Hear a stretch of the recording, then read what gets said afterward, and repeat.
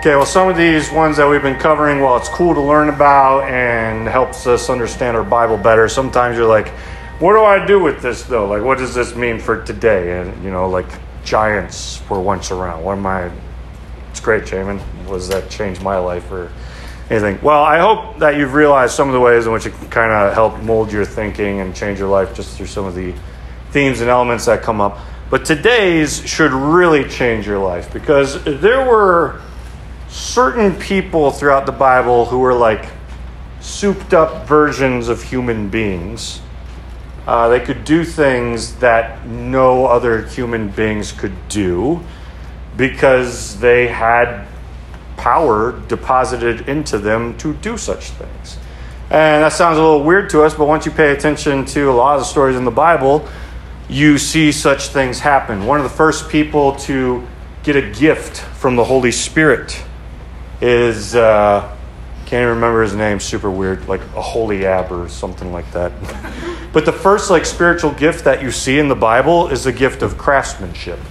When it's time to build God's tabernacle, his tent, God says, I have gifted this man with the wisdom to know how to craft the things I'm going to need in the tabernacle. This tabernacle is supposed to be like a new Eden. God rested in Eden. Now they're building this kind of mobile tent version of Eden where God will rest in that. And as they go around, they'll take God with them as he also leads them, the angel of the Lord in this pillar of fire moving forward for them to look for and chase after. But since this is just not any ordinary tent, since it's not just any ordinary space, but God is going to rest in it, the people who build it need to have the wisdom to know how to do it. So this guy's gifted with the gift of craftsmanship, a kind of craftsmanship that's implied in the Bible, like he wouldn't have had that wisdom had God not given it to him. He wouldn't have known what to do, or perhaps have known the sacredness with which he was doing without the Holy Spirit's help. So he's empowered for a job. That doesn't sound like super crazy to us, but sometimes it makes me wonder in today's life, like someone's crafting something or writing a song or creating something. Who knows? Maybe God can gift you in these ways. Paul gives a bunch of spiritual gifts in the New Testament, but I don't think they're exhaustive because his lists keep changing every time he says it, which implies sometimes he's remembering other gifts. Oh yeah, and this gift over here. And other times he's remembering others. So he's just kind of listing gifts. So you may have gifts in your life that you'd be like, I can't quite find that in the Bible. But it's possible that there is some spiritual gifting to that. Testing, I think, can kind of help figure that out. But this isn't the only guy who gets empowered. There's other weird moments of these souped-up human beings. At one point, Moses is like, I can't lead these people alone. It's just impossible.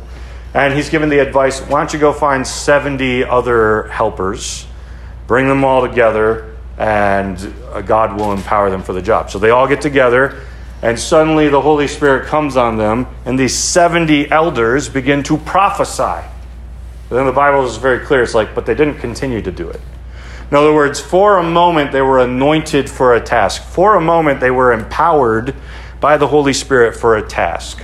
Now, it wasn't such an anointing that the Holy Spirit was just going to stay on them forever, but they were given the empowerment for the leadership that they were about to take on.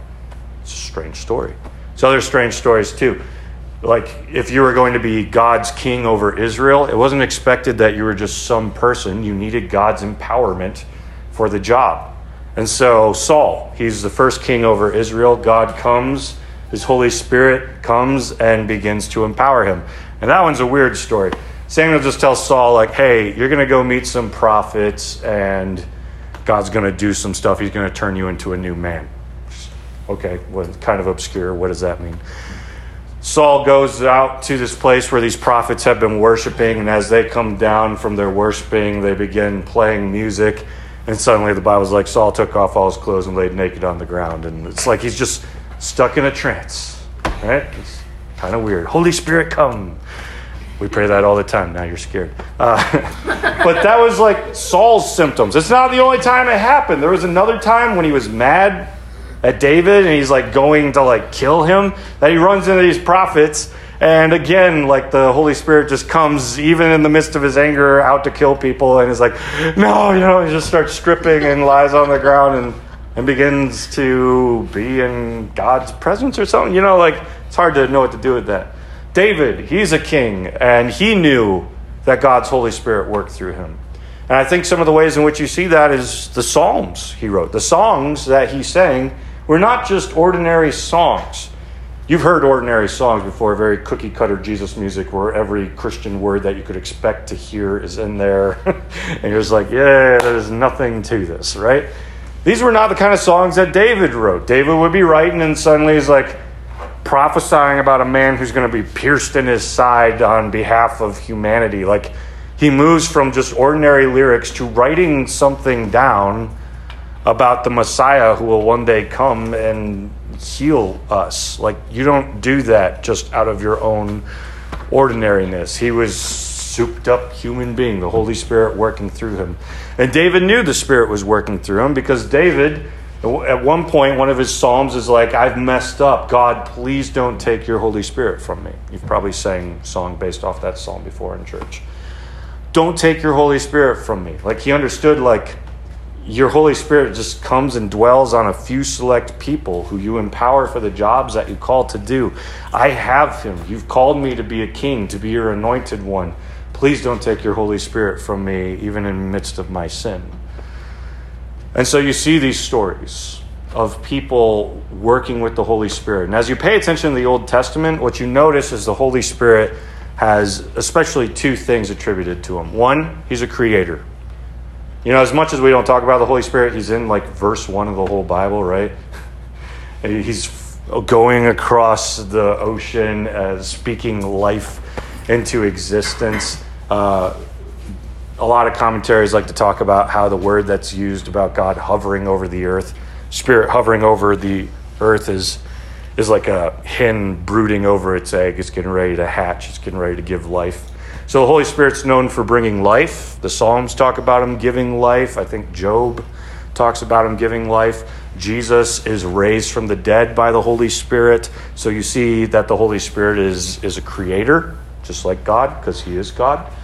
But you also see that he's God's empowerment and authority on people. And occasionally you catch glimpses of them throughout the whole Old Testament. The prophets, they're all working with the Holy Spirit. They can't just prophesy by their own selves. This is what makes God's prophets different from the other prophets of the world. You'll see stories where kings are like, I don't even want to listen to my prophets because they're always lying to me. I want to know the real truth. And when the real truth comes to those kings, it's often because someone with the Holy Spirit has come and said, here's the interpretation to your dream, things like that. Joseph does that. Daniel does that. So there's these stories, these crazy stories where humans are doing things beyond human capacity. A lot of people think that Jesus was the only one who did crazy things, but he's not. Even in the Old Testament, Elijah could call down fire from heaven. Elijah raised the dead. So did Elisha. Elijah made food reproduce supernaturally, so it was just constantly there, just like multiplying loaves and fishes. Jesus wasn't the first people to do this. And anyone who knew the Old Testament at Jesus' time would be like, look, he's got the same power that Elijah had. Like, this guy's got the Holy Spirit on him. He's the souped-up human being. So that's kind of a glimpse into the Old Testament. The Holy Spirit coming and creating and continuing to create, but the Holy Spirit coming and empowering us for things that we otherwise couldn't do. Some of those things seem kind of natural, like craftsmanship. Some of those things are supernatural, like calling fire down from heaven. Not everybody can pull that off. But you start to see that even some of these natural things in reality are supernatural. I feel like maybe you've possibly had a moment where you've even come maybe across an instrumental song and you're just like, there's power in this. I don't really know how to explain it. I think of David. David would play his harp for King Saul when Saul was manifesting demons. And as he played his harp, the demons would like chill out. It was almost as though there was power in the very music he was playing. part of the reason I take music so seriously at so many things I do, partially because I'm a worship leader, but partially because I see the Holy Spirit show up most in the churches that worship most.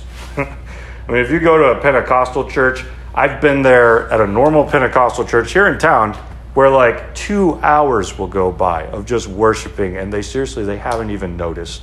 There's a lady up front on the ground with their breathing machine next to her, just like prostrate on the floor. The other one, prostrate on the floor. Very different things between the two. That's why I never use that word. But she just laid out on the floor like with their breathing machine next to her. Why? Because she desires God so much. Guy in the back hardly has a voice because he's been singing in tongues for like 2 hours, but he still continues to do it. Like, it doesn't shock me that when I'm in these spaces, God shows up. I mean, sometimes, yes, it's psychosis. Everyone's driven themselves to madness occasionally. Paul saw that happen too in the early church and told them not to be crazy, raving mad, because that's what the false religions do. They get in this raving mad mode, but to do supernatural things nonetheless, but with order. Interesting, Paul's note, by the way, to the Corinthians was not do things decently in order, so get rid of the supernatural stuff. Paul's statement to the Corinthians was, you guys do so much supernatural stuff. It's great. It's wonderful. But bring a little order to it so you don't look like psychos, okay? Because if somebody else walks in who doesn't know Jesus and they see y'all being psychos, they're going to leave. But if you go and prophesy over them, which to many of us sounds psychotic, but he's like, if you go and prophesy over these new people, then they'll believe in Jesus. So anyone who's like decent in order, get rid of the weird stuff. Paul was like, no, just make your weird stuff make sense with your service. Okay. But you see these images of what happens when the Holy Spirit comes. But it was always select people throughout the Old Testament. And it was always, it was never intended to say like, this is permanent. This could leave. David had that fear. The 70 elders who were anointed knew that they prophesied for a moment but did not continue. But Joel gave a prophecy. Now my brother, he's prophesying yesterday, but this wasn't it. Joel gave this prophecy in the Bible where he said, one day there will be a new thing that God's doing, in which doesn't matter what social class you are, whether you're a king or a slave, man or woman, whatever the case may be, one day God has this plan that if you are following him, if you are one of his children, he's going to pour out his Holy Spirit on every single person following him. It's no longer temporary. It's no longer just a few select people, but his church will, every single person, be anointed with the Holy Spirit. And he's going to move in them different ways. For Bezalel and Aholiab, I might have finally got the words right, it was in craftsmanship. But Paul's like, hey, over here, you might have the gift of prophecy. You might have the gift of tongues. And some of the ones he says sound normal. You might have the gift of generosity. Everybody loves that gift, right? I just can't wait to be generous, give all my money away. You might have the gift of service. Now, some of these things, though, when you stop and you're like, okay, so I don't have the gift of service, so I don't have to serve. That's great, right? No, that's obviously not what Paul's saying either. Paul's leaving the space to say, look, it's just one Holy Spirit who gives all these gifts, so whether you have them or not, you'll know the specific things that you are anointed for. But whether you have other gifts or not, be open to them. Paul actually says, like, be eager to prophesy. Why? Because prophecy is one of the greater gifts. He sees the impact of prophecy being much higher than other gifts. And so he tells the church, like, I see you all speak in tongues. It's great, but nobody knows what you're saying, okay? So when you get up on the stage and you take the mic and like, I would just like to give a word for a moment, and just going forever. Paul's like, no more of that. If someone understands what you just said, cool, let them interpret. But if not, I would rather you say a few words that make sense than take up everyone's time saying nonsense. But Paul understood that there were other gifts that were more effective at all times. He's like prophecy. Prophecy is one of those because you're speaking in a language they know. You might go up to someone and say, I have a word. I feel like God's put it on my heart, just like the prophets had words in the Old Testament. I want to say it to you. And I've talked about it before. One of my favorites is John Wimber on the plane. He helped start the Vineyard movement. John Wimber's on a plane. He sees a guy walk onto the plane and it says across his forehead, adulterer. He's like, am I the only one seeing this? Like, why does that man write that there? And then he realizes, like, it's a supernatural thing that he's saying. He's like, okay, what am I supposed to do with that? He says he suddenly feels God just kind of put into his heart, like, the name of the person that he's been sleeping with. And so he just turns. He doesn't give the person's name, so I'll just make one up. He turns, he's like, hey, do you know Sarah? He's like, who are you? What are you? He's like, what are you talking about? It's like, I just feel like I need to ask you that. He's like, let's go to the back, because his wife was sitting next to him. They go to the back of the plane, and he begins to tell him what he just saw. And if you're like me, you're thinking this is just going to explode and go horribly wrong. The plane's going down. Someone's going to just go crazy. Instead, the guy just starts grieving and gives out this heart-wrenching prayer of asking God to forgive him, and he gets saved right there on the plane. And then he goes back to his wife and tells her while they're still on the plane, and she gets saved. Not what I'm expecting. And then they all get off the plane in the name of Jesus. That is a weird moment. But Paul's like, do that in your church. In fact, when we want new people to come in, we're like, hi, put on a smile. Would you sign this paper? It's great to see you. Let me walk you over. Like, we're just like trying to butter people up. Paul said, oh yeah, we need to be about people just walking in the doors. If someone comes in that you haven't met before, go and prophesy over them. Like, that's what he says. You'll expose the secrets of their heart. Okay, Paul. And they'll fall on their knees and worship God. Okay, Paul. That makes us so uncomfortable. But that was Paul's understanding of a seeker-friendly church. If you want the seekers to come to Christ, when you see them, I have a word for you. And it's not always, of course, going to be something as crazy as what I just shared, because Paul then defines what prophecy is. He says it's exhortation, it's bringing comfort, it's things like that. He uses all positive words to explain it. What's exhortation? Exhortation would be like building someone up, encouraging them, consoling, things like that. So Paul sees positive words to prophecy. Prophecy isn't always easy, right? I mean, Paul was prophesied over that he was going to be persecuted. But for him, he was like, I know. And I feel that God's been calling me to that sometime. And I'm ready to follow and give my life over for him if that's what he calls me to. He was fine with that. So prophecy isn't always easy per se. But it's a very powerful moment. That's not something humans do. You don't just I just feel like I'm bonding with you on a different level and I can tell that you got this going on. No, but you can have these moments where maybe you've had it before. It's like, I really need to call my friend today. I don't know why they've just been on my heart all day, but I need to make sure they're all right. And you call and you find out something horrible is going on and that they really needed to talk to you. I would suggest to you the possibility that's a prophetic moment. You didn't expect it. You just sensed something. You followed after it and you found out that there was legitimacy to it. A lot of people think that's a natural thing. That's how the Holy Spirit speaks. He speaks the same way that you think. Paul talks about how you have your spirit in you that searches the depths of your heart, and you have God's spirit in you which searches the depths of God's heart. What are the ways you hear your spirit? Those are the same ways you're going to hear God's spirit, because they both kind of operate on the same tone. So if you're like me and you're a daydreamer, that's how you hear your spirit. Believe it or not, you bring God into the daydream. You can actually start to practice to discern what might be God's spirit, what might be yours. And that is an avid place that I go to try to dwell with God. But that's different for everyone. And some might say, well, I don't even have the gift of prophecy, so it doesn't matter because I can't operate in a gift like that I don't have. Paul actually tells you to eagerly desire it on the chance that God might give it to you, even if you don't have it right now. You don't eagerly desire to play a piano by looking at it and say, one day I'll play that. Yeah, and then walk away, right? No, you have to start hitting keys, see what sounds right together. In the same way, I have to practice what prophecy might be like. God, if you can enter into my imagination and speak to me here, what would that sound like?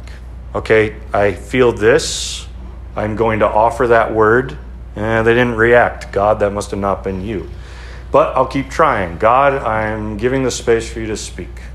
Oh, well, I'll give that word. Oh, they actually confirmed that. That made sense. Okay, I'm learning to prophesy. A lot of people think that words were just dumped in the prophets' heads. I don't think so. The prophets actually walked around in groups called the sons of prophets, which means they were working together. They were edifying one another. They had what sounds kind of like a school. Because if you're hanging out with people that do the same thing, if a bunch of musicians are hanging out, they're kind of going off each other. They're jiving off one another, teaching each other stuff that do, oh, here's what I do.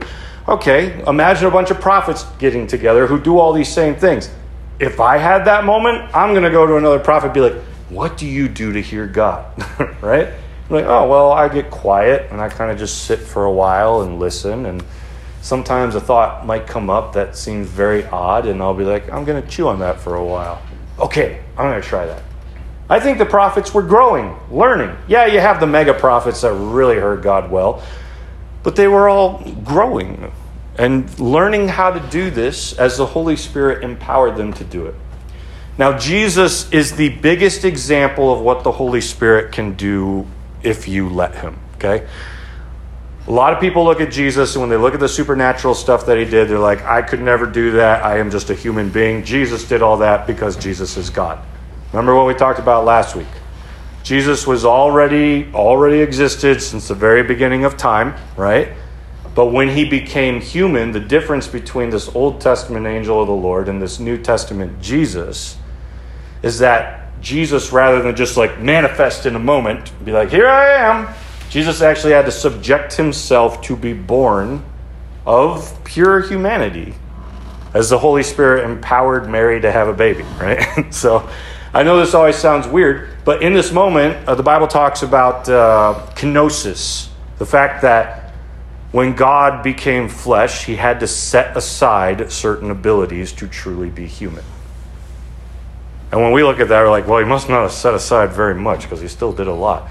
No, if you pay attention, the gospel writers want you to know the things that Jesus did, he did because he had the power of the Holy Spirit. The first thing that happens at the beginning of 3 or 4 of your gospels is he gets baptized in water, and as he comes up, he receives the Holy Spirit.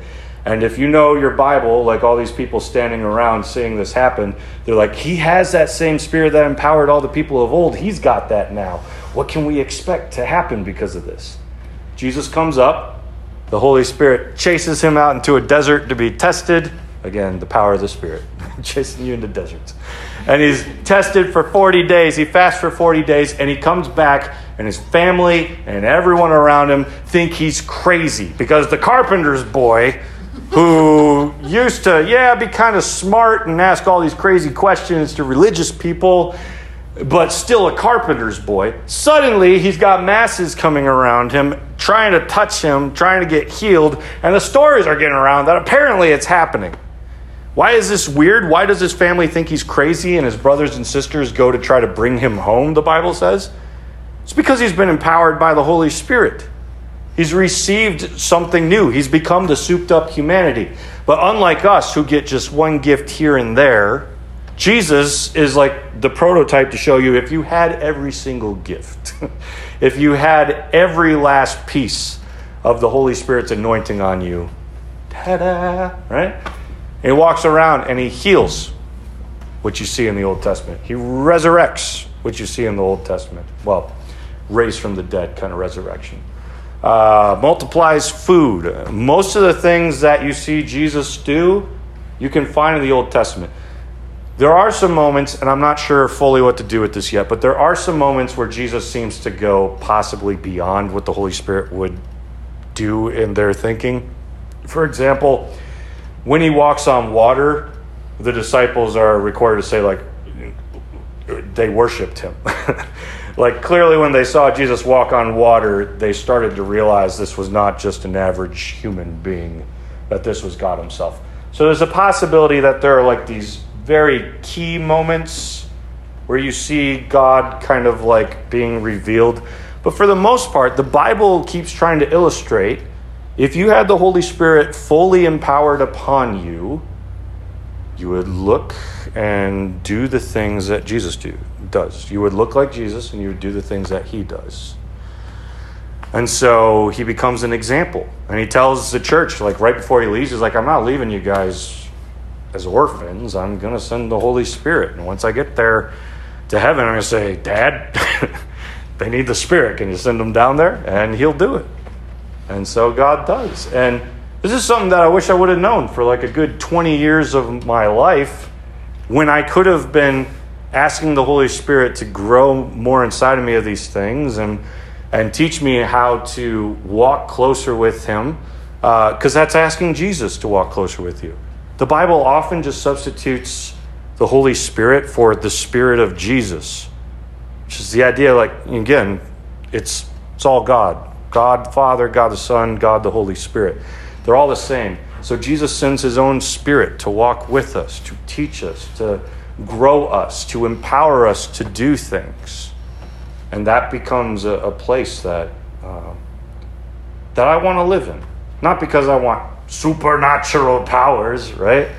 But because I want to serve God and do whatever he calls me to do. I want people, when they say they're sick, for me to say, well, I'd love to pray for you and see what happens. Oh, that's great. Yeah, it'd be great for the doctor. Look, no, I want you to not have cancer in the next 5 minutes. Like, that sounds crazy to us because we can't do that. But God can. And sometimes it seems like you see specific anointings for very specific things like that, where someone might think Heidi Baker, she was told that she would see deaf ears opened. Like, that was a specific kind of healing for her.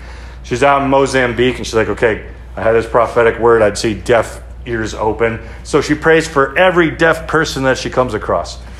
And she's like, I think she writes in her book, she's like, none of them got healed, but all of them got saved. Like, well, it's a bad day for Heidi Baker. Just everyone got saved, right? But she keeps praying. She keeps going through Mozambique, through the slums, praying for people. And suddenly, deaf ear opens up. And suddenly, this starts happening on a regular basis, to the point that they build this repertoire that, hey, we're going to go to villages across Mozambique. We're going to ask for all their deaf to come forward. We're going to pray for them. And again, it takes a while to ask for the deaf to come forward because they can't hear you. But you'll stay up there and you're like, bring us your deaf. If there's a deaf person, why are you all laughing? This is truth, okay? They'll call them forward. And so the deaf people will finally, word gets around them. They come up and she speaks in their ear until they speak the same words that she's saying. And the whole village will be like, we know Tony. Tony can't hear. And he's clearly hearing now. And suddenly they'll all be like, this Jesus is real. And they'll all get saved. That's what I want 1208 to be like. I want to do what Jesus did, not for the sake, again, of my own attention. And man, you can do that. This is part of the reason a lot of people don't even trust this, is because there's a lot of bad characters out there who are the ones doing this kind of stuff, whether they fall into moral lapse or they just kind of become showy with it, things like that. Look, this is hard to understand, but God often, when he gives a gift, he doesn't necessarily take it away just because we're doing bad things. He can give a gift and empower the person with this regardless of how they're going to live the rest of their life. The Bible actually, in my opinion, shows that you can have power, gifts from God and use it inappropriately. Like when Jesus' disciples want to call down fire from heaven like Elijah did, and Jesus rebukes them, which is a word usually used against demons. Get that demonic thinking, get that satanic thinking out of your mind. That's not how we use power. He doesn't tell them, no, guys, it's silly, you can't do that. No, he rebukes them. That's not how we use power, you guys. So there does even seem to be this level of being granted the ability to do things, and God entrusting you, just like he entrusts you with everything else that you would consider a physical thing, God entrusting you with supernatural authority to use that correctly as well. So big overview, Old Testament, there were occasional people who were these souped up human beings with power and authority to do things that human beings cannot do. And everyone understood if you had that, it's because God's Holy Spirit had rested upon you. Jesus comes along, shows us if you had all the gifts, this is what redeemed humanity would look like, living in the fullness of the Holy Spirit, where all these gifts would be played out in its fullness with this new earth that's being redeemed ahead of us. Jesus ascends into heaven, says, Dad, send him the Spirit. At Pentecost, it's poured out. Everybody who follows Jesus is turned into this souped up human being in all different kinds of gifts. Not to be jealous of the other gifts that other people have, but to know, like, I'm going to hope and pray for more giftings because God could do that if he wants. But I'm going to be happy with the giftings I'm given, and I'm going to live those out in the way that he's called me to. Whether it seems more natural, like generosity, or it seems more supernatural, like tongues. And these things, like, this is the era that we live in right now. This stuff didn't stop right at Pentecost. The prophecy of Joel was it would come, it would stay, it wouldn't be temporary, and we would continue to live in this moment. Okay, so Saturday is 12 hours of more of this. I don't know if I just sold you on that or made it sound terrible. But we have 9 different classes offered on all different kinds of these giftings. I can't cover it all right now. I wrote a 600-page book on this. It took me 600 pages just to try to communicate this. And then there's just a lot to say and a lot of questions to ask and a lot of answers to find. But my life, this is one of the things that drove me to be a pastor, was I didn't find this growing up, and I wanted the people in the church to know about it. And to not know about it in a crazy, just like experiential, off the rails kind of way, but to know about it in a, here's what the Bible says. I would like to give you the space to experience a spirit like this and to continue to move in that direction. And it's changed my life forever. And the people that I've seen embrace it rather than kind of be freaked out about it and run away, I've seen their lives change forever. And one of the things that changed it forever, when you cast a demon out of someone and you just watch this spiritual being and another person terrified of Jesus, like, that'll increase your faith right Amen. there. It's like, I'm talking to something that I don't even understand, and it's not afraid of much, but you bring up Jesus and it just gets super mad. Like, these are moments that will change your life forever. I've seen it twice. Maisha's doing it every week these days. But like, these are the ways that God grows us, and he expects us to want more of his Spirit. The Bible doesn't say like you just get baptized in the Holy Spirit and that's the end of it. It actually says like keep on drinking the Holy Spirit. Don't just have one drink and call it good, but ask for more, be filled, and continue to do things. And on Saturday, man, we're just going to, the end of the night, we just have a prayer team's going to be ready to just pray for people, for outpouring, for more, and just, I'm excited to see what happens. And it's totally Methodist. The Methodist movement started the same way. John Wesley would be out preaching and people would just fall to the ground. He'd have prophetic words come to him that like he didn't know if it was his thought or God's thought. He'd call it out. Sure enough, it was God's thought. Someone would respond to it. He raised the dead on Christmas one time. He cast out demons other times. I mean, most of the spiritual gifts that you see throughout the Bible, at some point in the Methodist stream, you see it addressed in the very early days of just John Wesley. So it's not just scripture. It's tradition. It's experience. And it's reasonable. It may seem unreasonable to the rational mind, but if you put it in the light of who God is, it's very reasonable. You missed one. I said you missed one. No, I just did it out of order. Scripture, tradition, reason, experience. There you go. Clock tower. I took a whole class on this method. As corny as that clock tower might be, that is actually an incredible teaching. Is this the SAU? Yeah. Yeah. Oh, I haven't been taught this yet. Yeah, I'm totally lost. Wesleyan quadrangle. Quadrilateral. I'll sit there next Is it a rhombus? Can it be a rhombus? It's the Wesleyan rhombus. I actually love it though. I've brought the Holy Spirit into that light. What do I understand from him scripturally? What do I understand from my tradition? What do I understand from him reasonably? And then what can I understand from him from my experience? Why do I put the experience last? Because I've seen what people do when they put the experience of the Holy Spirit first. They become a little crazy. And you start saying a lot of things that are not biblical at all just because it matches up with the weird things that have happened to you.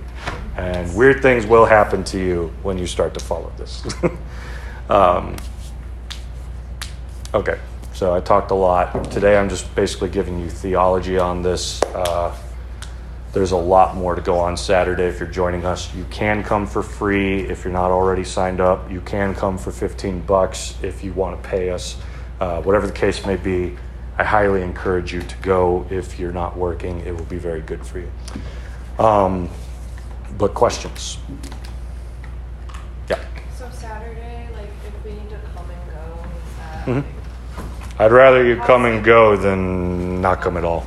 Yeah. how's it working? Like is it like all like because I know there's different speakers and Yep. stuff, right? So there's going to be a session in the morning of music, and then I'm preaching. Be a breakout. There's 9 different breakouts during 3 different sessions. So you'll have 3 to choose from each time. Each one's an hour and a half.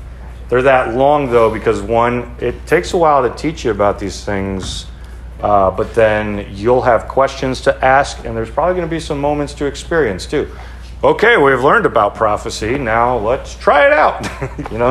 That makes people uncomfortable, but honestly, that's how you start learning. Hey, take a second. This is how I started learning. Ken Brewer, who will be there, would never let me get away with just learning about it. I always had to do it. So he's like, all right. And a few of us did this at his last thing too. Close your eyes, pray the nicest prayer you can for this person, see what comes to your head. All right, now turn to your neighbor and tell them what came to your head. See if it's true. And a lot of people will be like, yeah, that's totally what I'm going through. And you're like, wait, did I just prophesy? Like that's prophecy at its very finest is just hearing God and speaking it to someone else. That's it. Don't have to get weird and up in their face and take your clothes off and dance around. Like that's not what the Bible's calling every time. Yeah. Other questions? Oh, and then there will be a night session, which will be worship, and then Stephen Halacki will preach. But then the worship will be lengthy for the purpose of exactly what I was talking about earlier. I find God shows up when we just create a throne for him to sit on with our words, as the Bible says, seated on our praises. And during that time, there will be a prayer team willing to just pray for anyone and for more of the Holy Spirit to come into their lives and continue to grow. Wait, is that Saturday or Sunday? Saturday. Yep. And I can see in many of your eyes right now, it sounds weird and scary, and I don't want to do it. I was the same way. I stayed away from Brewer for like a good year. I was like, if I get too close to him, he'll know my whole life and tell me. That was my legitimate fear. And then I found when I actually just went up and said, hey, I need to learn this. He's the kindest, nicest person I'd ever seen. I find that people do that with me sometimes. Like if I just pray a normal prayer for them, like, oh, Spirit just showed up. I'm like, I didn't feel it, did you? It's like I don't mean to like give this impression like I always hear it or I'm just always moved. I'm open. Other questions? Anything on tonight that sounded confusing or blasphemous? Those things I always like to clear up. Oh, I have a question. Something confusing and blasphemous? Did Ken Brewer know your whole life? No, he didn't. No, he didn't. Not the first time. The second time. Well, there was a girl. He knew my whole life once I pretty much told him my whole life Well, there as was I a got to girl know that was him. like, oh, if you go see him, like, I was there for 5 seconds and I just started crying. I was like, Yeah, it happened. I mean, I remember one morning, I was like, I got to get more disciplined in my spiritual life, so I made a checklist. Here's all the things I'm going to do every day. I went and just like received prayer at small group from him that night. He's like, God, would Jamin just not be a checklist to you? It's like, it's like, it was like 5 hours ago, man. It was like, and for him, like, he didn't even know. I was like, did you know? He's like, I was just praying. Like, this is often the way the Spirit moves. It takes time to discern, like, what's you, what's God. Other questions, thoughts, prayers? How many of you are more familiar with this front of things? A little bit. How many of you had a bad experience with these things? A little bit. Good and bad. Good and bad. How many of you, this is normal-er to you? Okay. And some of you raising your hands too, like, you're not psychos. So, like, look around the room. See the people raising their hands. I could definitely be classified. There is a level of experience with the Holy Spirit where it doesn't make you crazy. Real quick, what are some of the like normal ways, I just want to know, like, you feel God's gifted you? And you don't learn these through spiritual gifts tests, because those only test you on what you think you're good at. And a lot of times you have gifts that you didn't know you had because you never tried it. I don't have the gift of prophecy. Well, did you ever try to prophesy? I have not. Well, then of course you don't know. Do you have the gift of healing? I don't know. I never prayed for anyone to be healed before. Well, of course. So, in your experience, a few of them, just let me hear them. Just curious. Prophecy, yeah. I've had like, I guess you could say prophecy, but it'd be more like prayer, which is really interesting for me because I feel very uncomfortable talking to people I don't know. But the like small amount of times where I've really felt like I need to say this to this person, it usually turns out that it was something that they needed to hear or like you prayed for. Yeah. And see, you feel like a weirdo saying that's prophecy, but that's the definition. I think God said this, I speak it out. That's all it is. It's not craziness, right? Anything else? Healing. Healing and demons. I don't think demons is a spiritual gift. The discernment of spirits is, which may feed into the deliverance of them as well. Because you can't deliver demons without the Holy Spirit, as evidenced by the naked guys in Acts. Yeah. I'm one of the people that have seen a lot of people do things and have never been able to capably do anything. Wait, what? Good.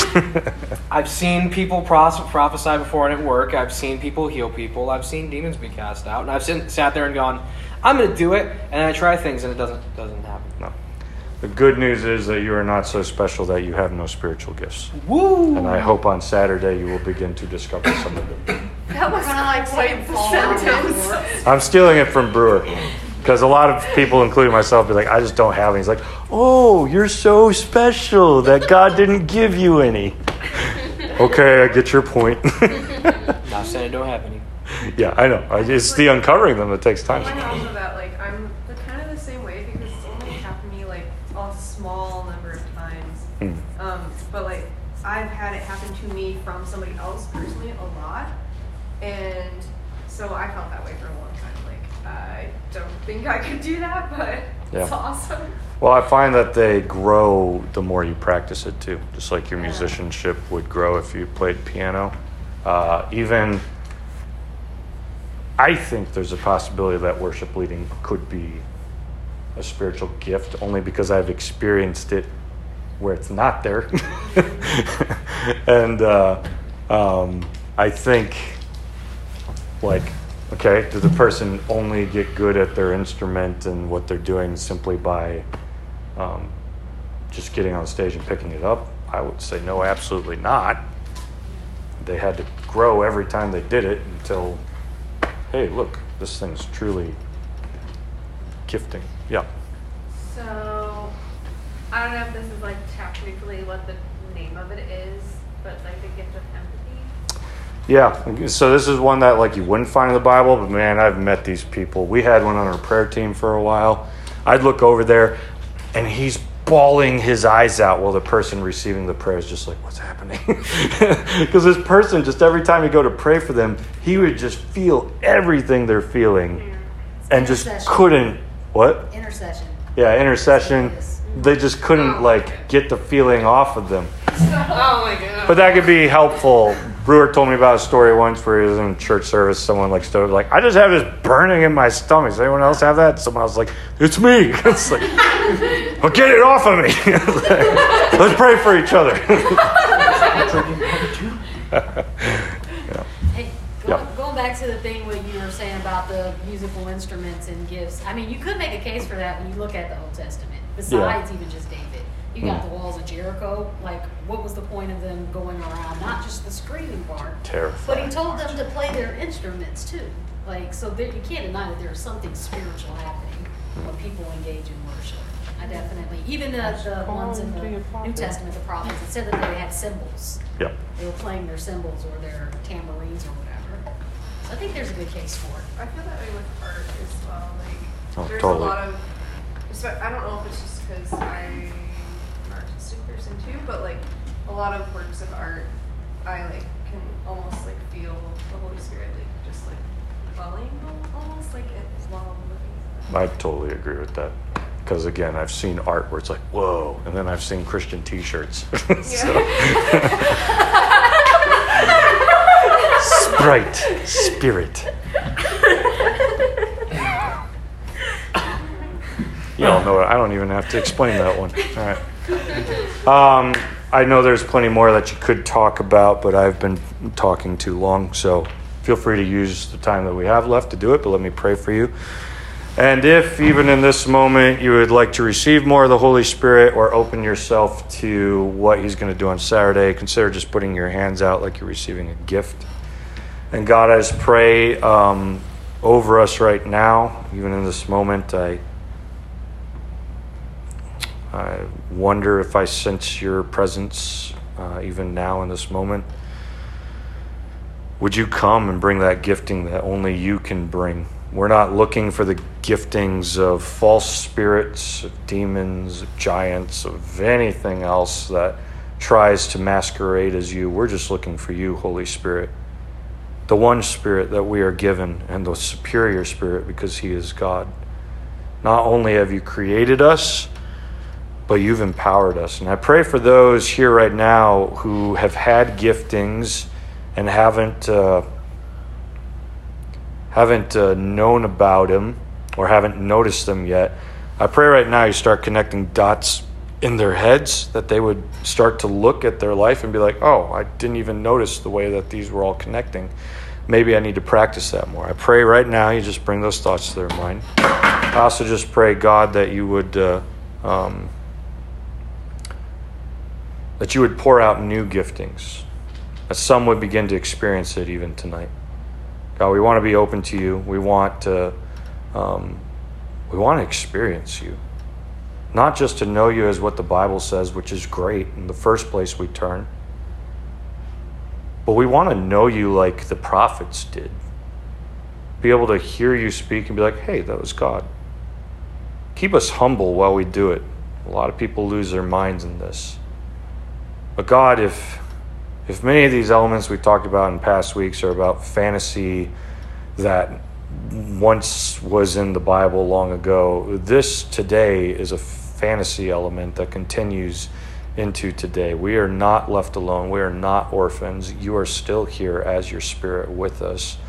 Let us live into that, breathe that, and let our lives and the lives around us be changed because of it. In Jesus' name, amen. I don't have copies of my book, but I have audio codes upon audio codes for Audible. So if you're still like, I just don't know where this is in the Bible, the reason it's 600 pages is because it's me showing you where it is in the Bible almost too much. And then I have PDFs of that and a shorter one that is me trying to say 600 pages in 100. So if anyone would like that, codes are already up on the Discord, but I'll put more up. If you don't have it on there, you can join us, or just ask me, I'll write it down for you. What's the names of these books? The Rush and the Rest, and then Fantasy IRL is a short one. And if you want it in fiction form, The Rise of the Water Kingdom, I have audiobooks for that too. So, not that this is fiction. Never mind. He has a piece of fiction that Allegorically, yes, tries to explain this. Okay, thanks everyone.